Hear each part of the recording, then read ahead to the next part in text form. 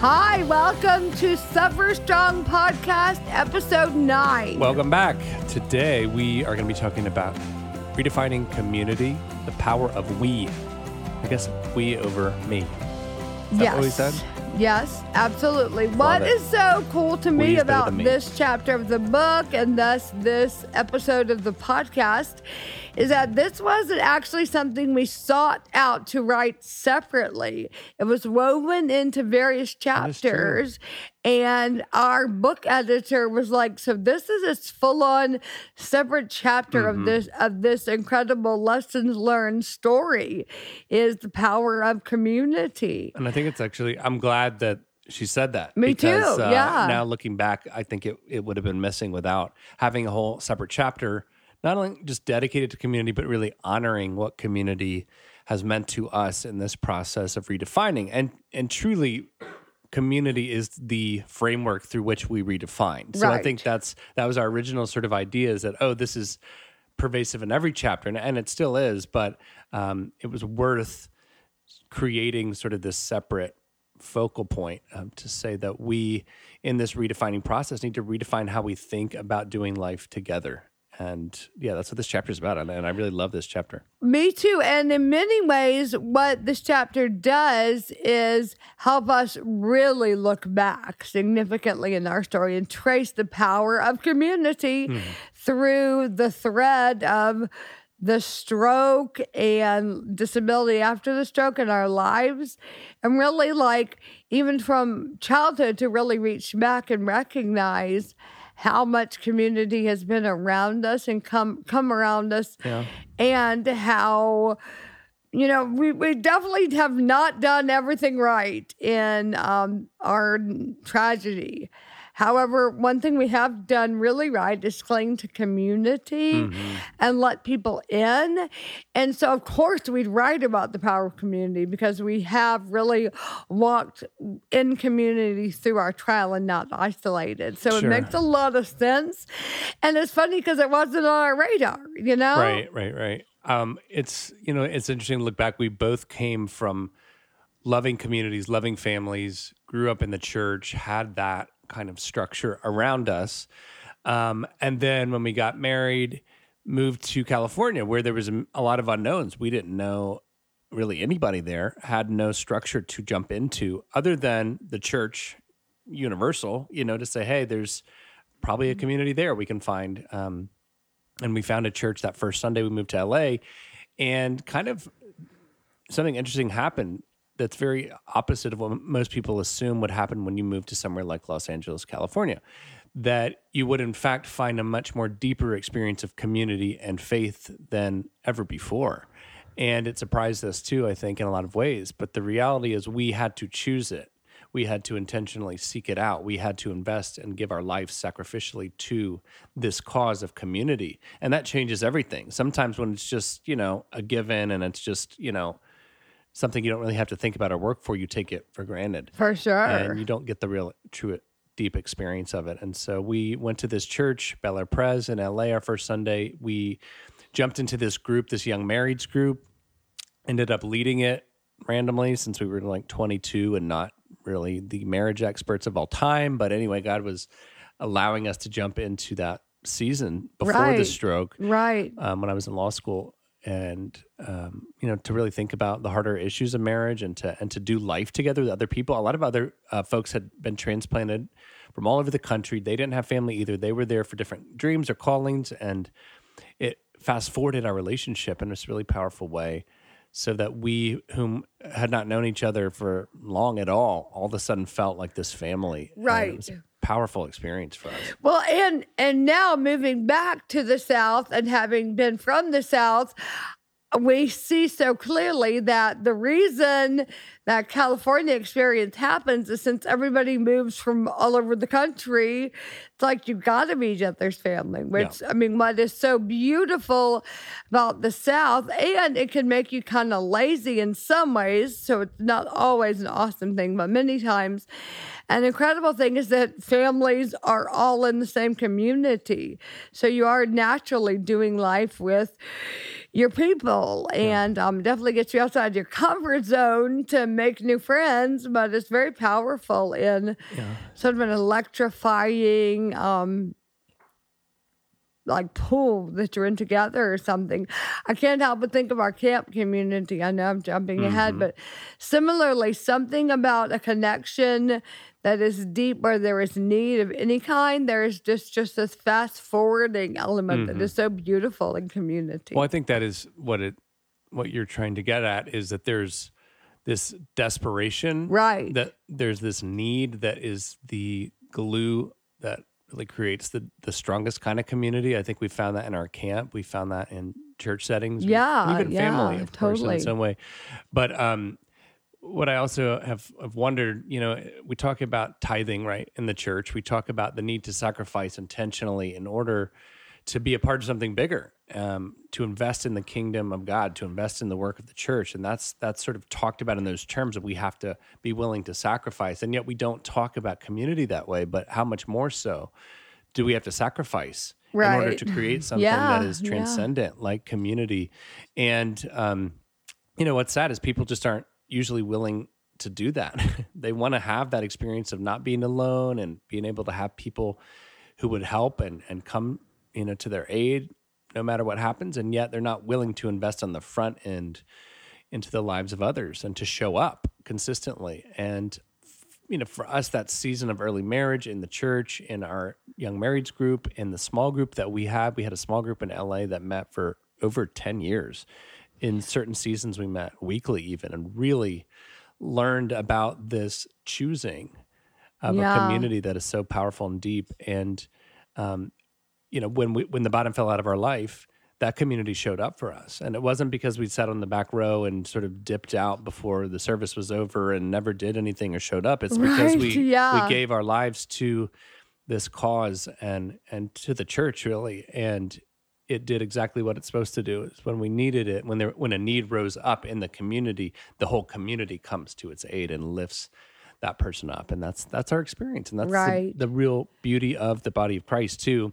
And with that all said, there can definitely be pain inflicted by a lot of community when you are going through tragedy. Kind of the opposite side of that is if you're putting too much weight maybe in what these sweet, clueless people sometimes are saying, it can be horrific because they, I think people truly mean well, either people intimately in your life, in your community, or strangers at the grocery store, when they try to make your situation better or say the right thing or, visit you at the hospital and make you feel worse or whatever it is. I think there needs to be permission to say, it's really hard to engage people at all when you're going through terribly hard stuff and the bottom falls out as well. It's in the same breath. Community comes around you, but they can also really wound you. No, it's not free, right? I mean, it's not without bumping into other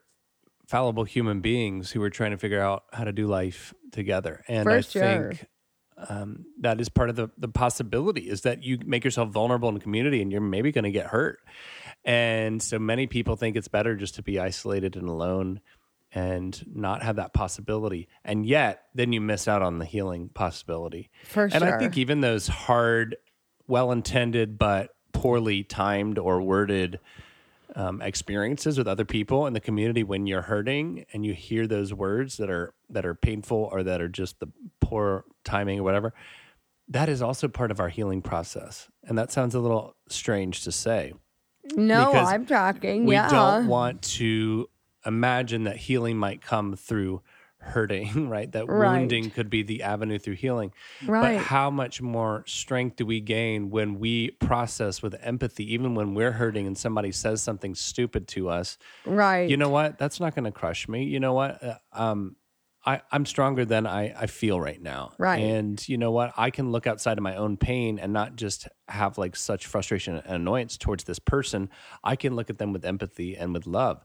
And that is a huge opportunity for healing. Right. So, because at the end of the day, we, in our healing don't want our hearts to get hard. We don't want to get bitter. We don't want to get apathetic. We actually want to stay vulnerable. We want to stay soft in our hearts. I think even maybe Brene Brown says soft front, tough back, or, you've heard sort of these dynamics before. Or you may have heard Catherine Wolf say it. Good old Brene. Yeah.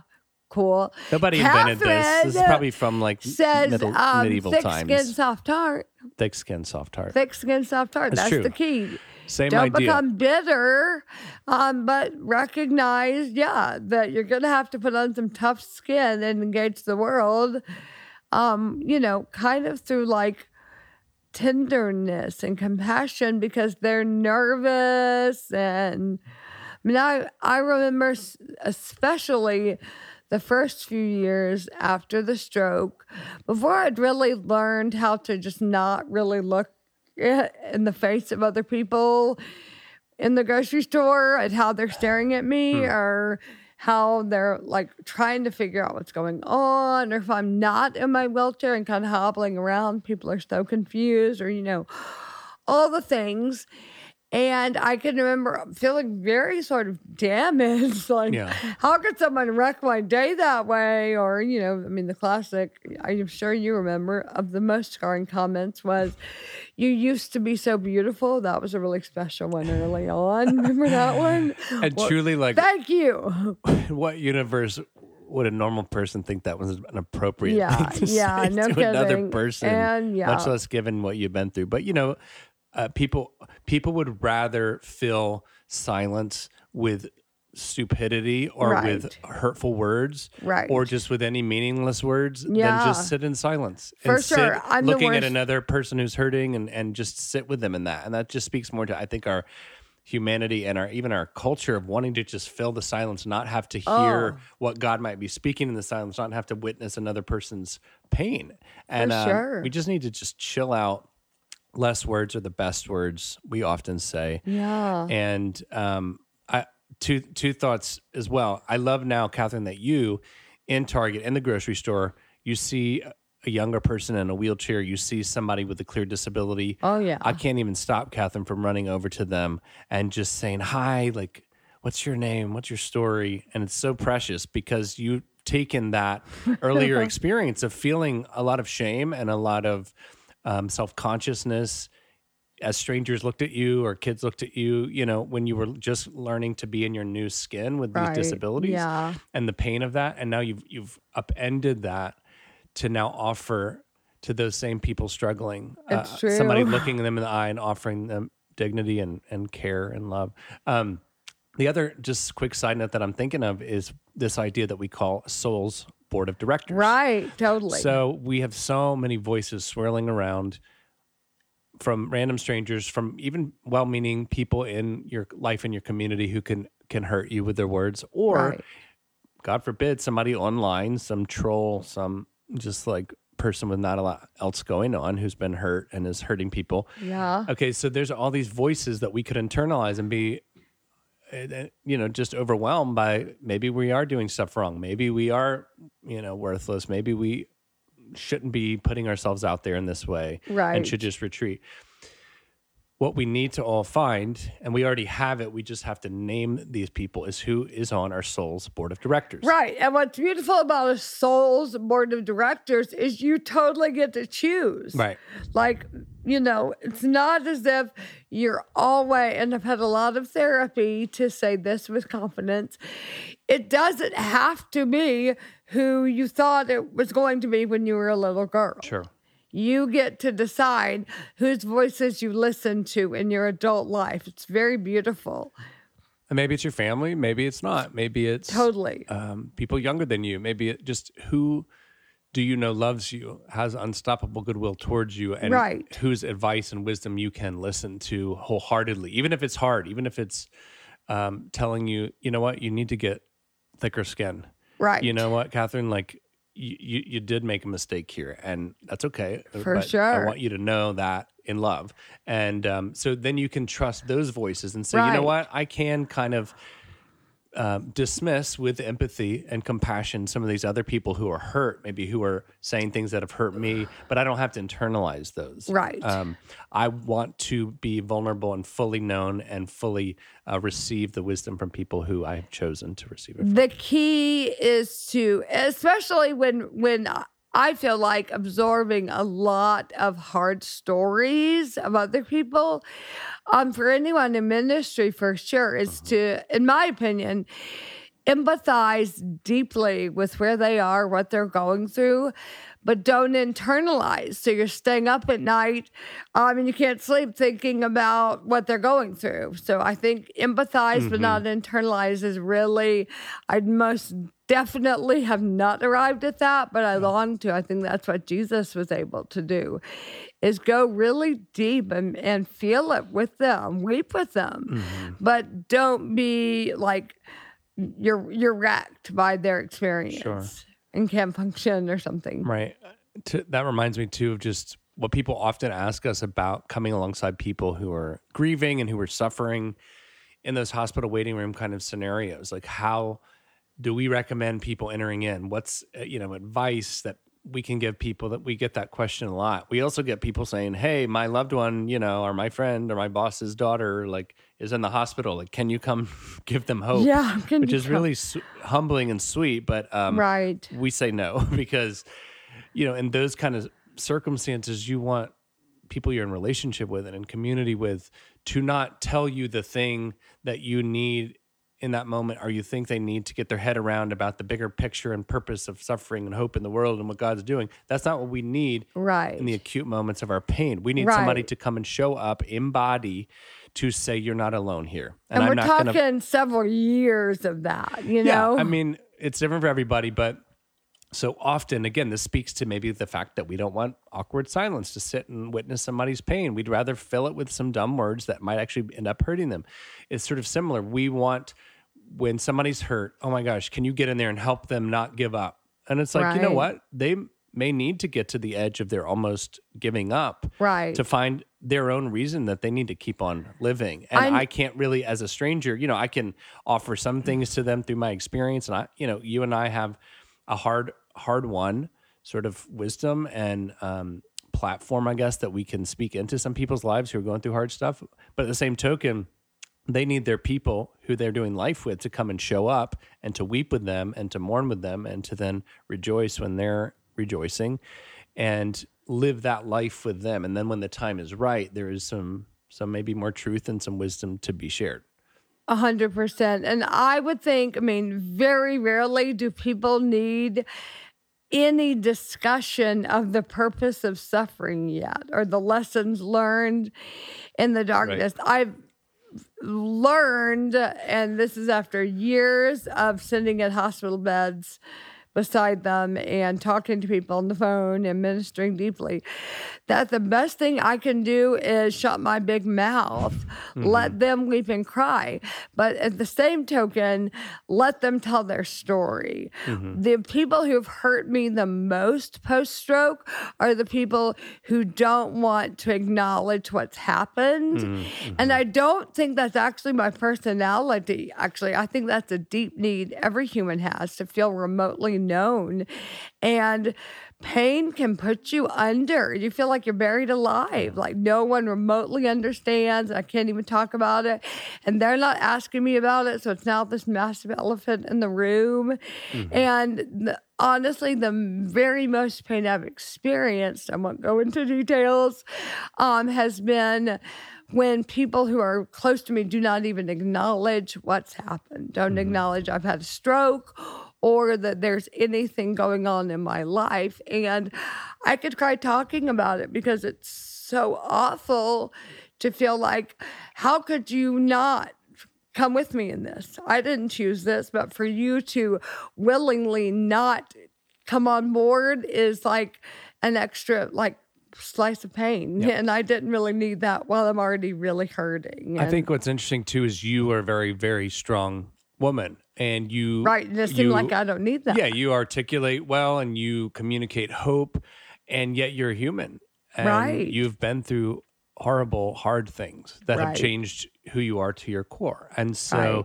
I think it's worth noting, even people who are resilient and who are hopeful and who are strong or still might have a broken heart. They still might have wounds that need Oh, yeah. tending to. And in certain seasons, you might have gone years and, this is your life. And yet something happened to you one ordinary day or an anniversary hit you and you just be overwhelmed Yeah, with, and there's with triggers. loss. Yeah. I won't share any specifics of this story either because I would never want to be hurtful. But I had to have an aneurysm removed 5 years after the stroke. And you would be shocked who did not even reference I was going into massive surgery that I was deeply in community with, who did not offer to pray with me, who did not come into that with me, and who did. And it was 5 years after terrible suffering with the stroke. Mm-hmm. And here I'm expecting it to be the same crowd that's going to rally, and not all could. And I want to respect that, but it was very painful to feel like, some people have had enough of this stuff with Katherine. Yeah. And she's taken enough of the quotient of my ability to comfort.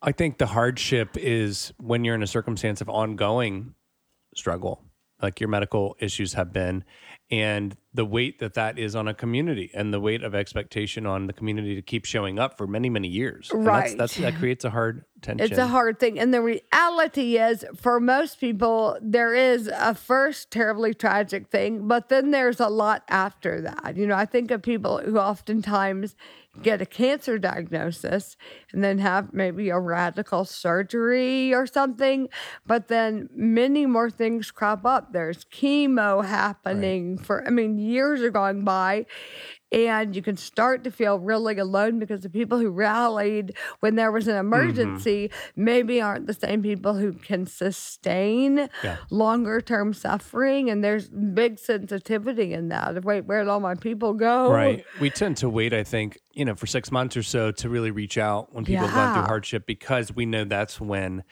the dust settles and often people go back to their normal rhythms of life. And that is really when you can feel really alone when you've gone through hardship, is a year after or whatever, when you've still got stuff going and the shock is wearing off, and yet everybody's had to go back to their life. So I think from the person suffering side, there is that struggle and there's that loneliness and there's that question of, wait, why is the community not showing up in the way I thought they would? On the reverse side, for the caregivers or for the community, there is this sense of like, okay, compassion is what we are called to, which, side note, and I like articulating this, compassion means to suffer with. Our son takes Latin, and so there's always, to hear the little root words, passion, like the passion of the Christ, that's more not used in the same way that we use it in our culture at the moment, but passion is to suffer, to love and be so invested into something that you would suffer for it. And, calm, C-O-M, means with. So with suffering is really what compassion is about. And so as a community, we get to suffer together. We get to get under the weight of the person's needs and their struggle and hopefully lift everybody's burden a little bit by getting under it. However, over time, you experience what's called compassion fatigue.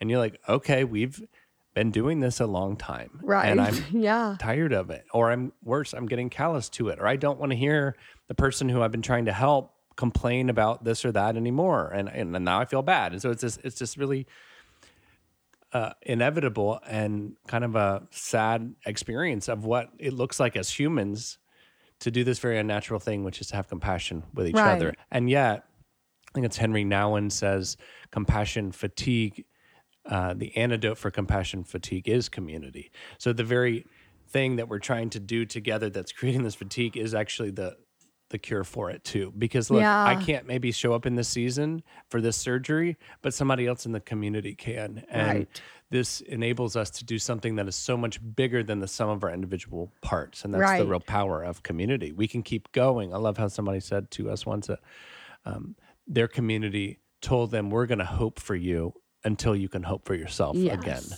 And that is really at its heart what community is about, is you don't have to do anything right now. Like, we're going to lift you up, and then one day you're going to be able to stand again, and then you're going to be able to help lift somebody and else up. honestly, that's our story. That's Totally. what happened. Totally. Is there was very much a sense from the early days, and I know you felt this even before I was awake in the hospital, of we're gonna show up. We had people, what is it? I'm going to mess it up now. Bring meals to the hospital for my family to eat, because I wasn't even eating food yet. But for like 6 months straight, every other day or something insane. Like, and we're talking, that's a meal for like 10 family members. And it was just powerful. But what that was doing was saying you're not alone. We're with you in this. I think, too, of everybody signing up for rounds hourly to be in the waiting room. Yes. And we had people stay in the waiting room, never seeing you, or sometimes even seeing us, for 3 weeks straight. Right. Day Every and night, hour. 24/7. Totally people nuts. sleeping. Never saw me. In the waiting room. And again, it was a gift to say, with my body, I'm going to incarnationally minister to you. Right. Whether or not I use words or you even see me, it's just for you to know in your heart that you're not alone. And it was transformational for us. We finally had to be like, you guys should go home. Like, you don't need to keep sleeping on the floor of the waiting room. Well, yeah, and then if you recall, then the next phase of the hospital in acute rehab, people did the same thing, sign up to be with me for shifts every hour when you weren't there. Like, you'd go take a shower, someone would come, and I had to finally call that off and say, honestly, I'm going to need a little bit of space here. Like, I'm going to need an hour or two on my own a day. It's a pretty good problem to have. It was pretty powerful problem to have. Having my dad have cancer treatment inpatient last December, as I walked down drove my wheelchair, rolled through the hallways of the cancer ward at Emory. Most of the rooms had no one in it, except the person in the bed. And it would almost make me cry, realizing that what I experienced was not remotely the norm, that we had to tell people, stay out of the hospital room, please, for at least an hour a day, so she can have a moment. And so many people are just so lonely. So it's, this is a cry to get out there and visit people at the hospital. It makes a big difference. No kidding. Even if you just go to the lobby and leave a muffin you got at the coffee shop on the way in. Doesn't matter what. It matters, and it changes everything. And I know we wouldn't be here today were it not for community. Oh, we just 100%. Our marriage wouldn't be. Our ministry wouldn't be. This is a work with sort of two faces on the front of it, on our books or on our, on what we do in our life now, but it is the work and the overflow and the fruits of a community for years, lifting us up and cheering us on. And so this one's for y'all. We love you. We're so grateful for you. And we're humbled to get to keep doing life together with you. Thank you so much for tuning into the Suffer Strong podcast. You can find out more information on this idea of redefining through our new book, Suffer Strong. You can also find out more info on our ministry, Hope Heals, and our story at hopeheals.com. You can follow us on social media, including Instagram at Hope Heals. Hope to see you soon.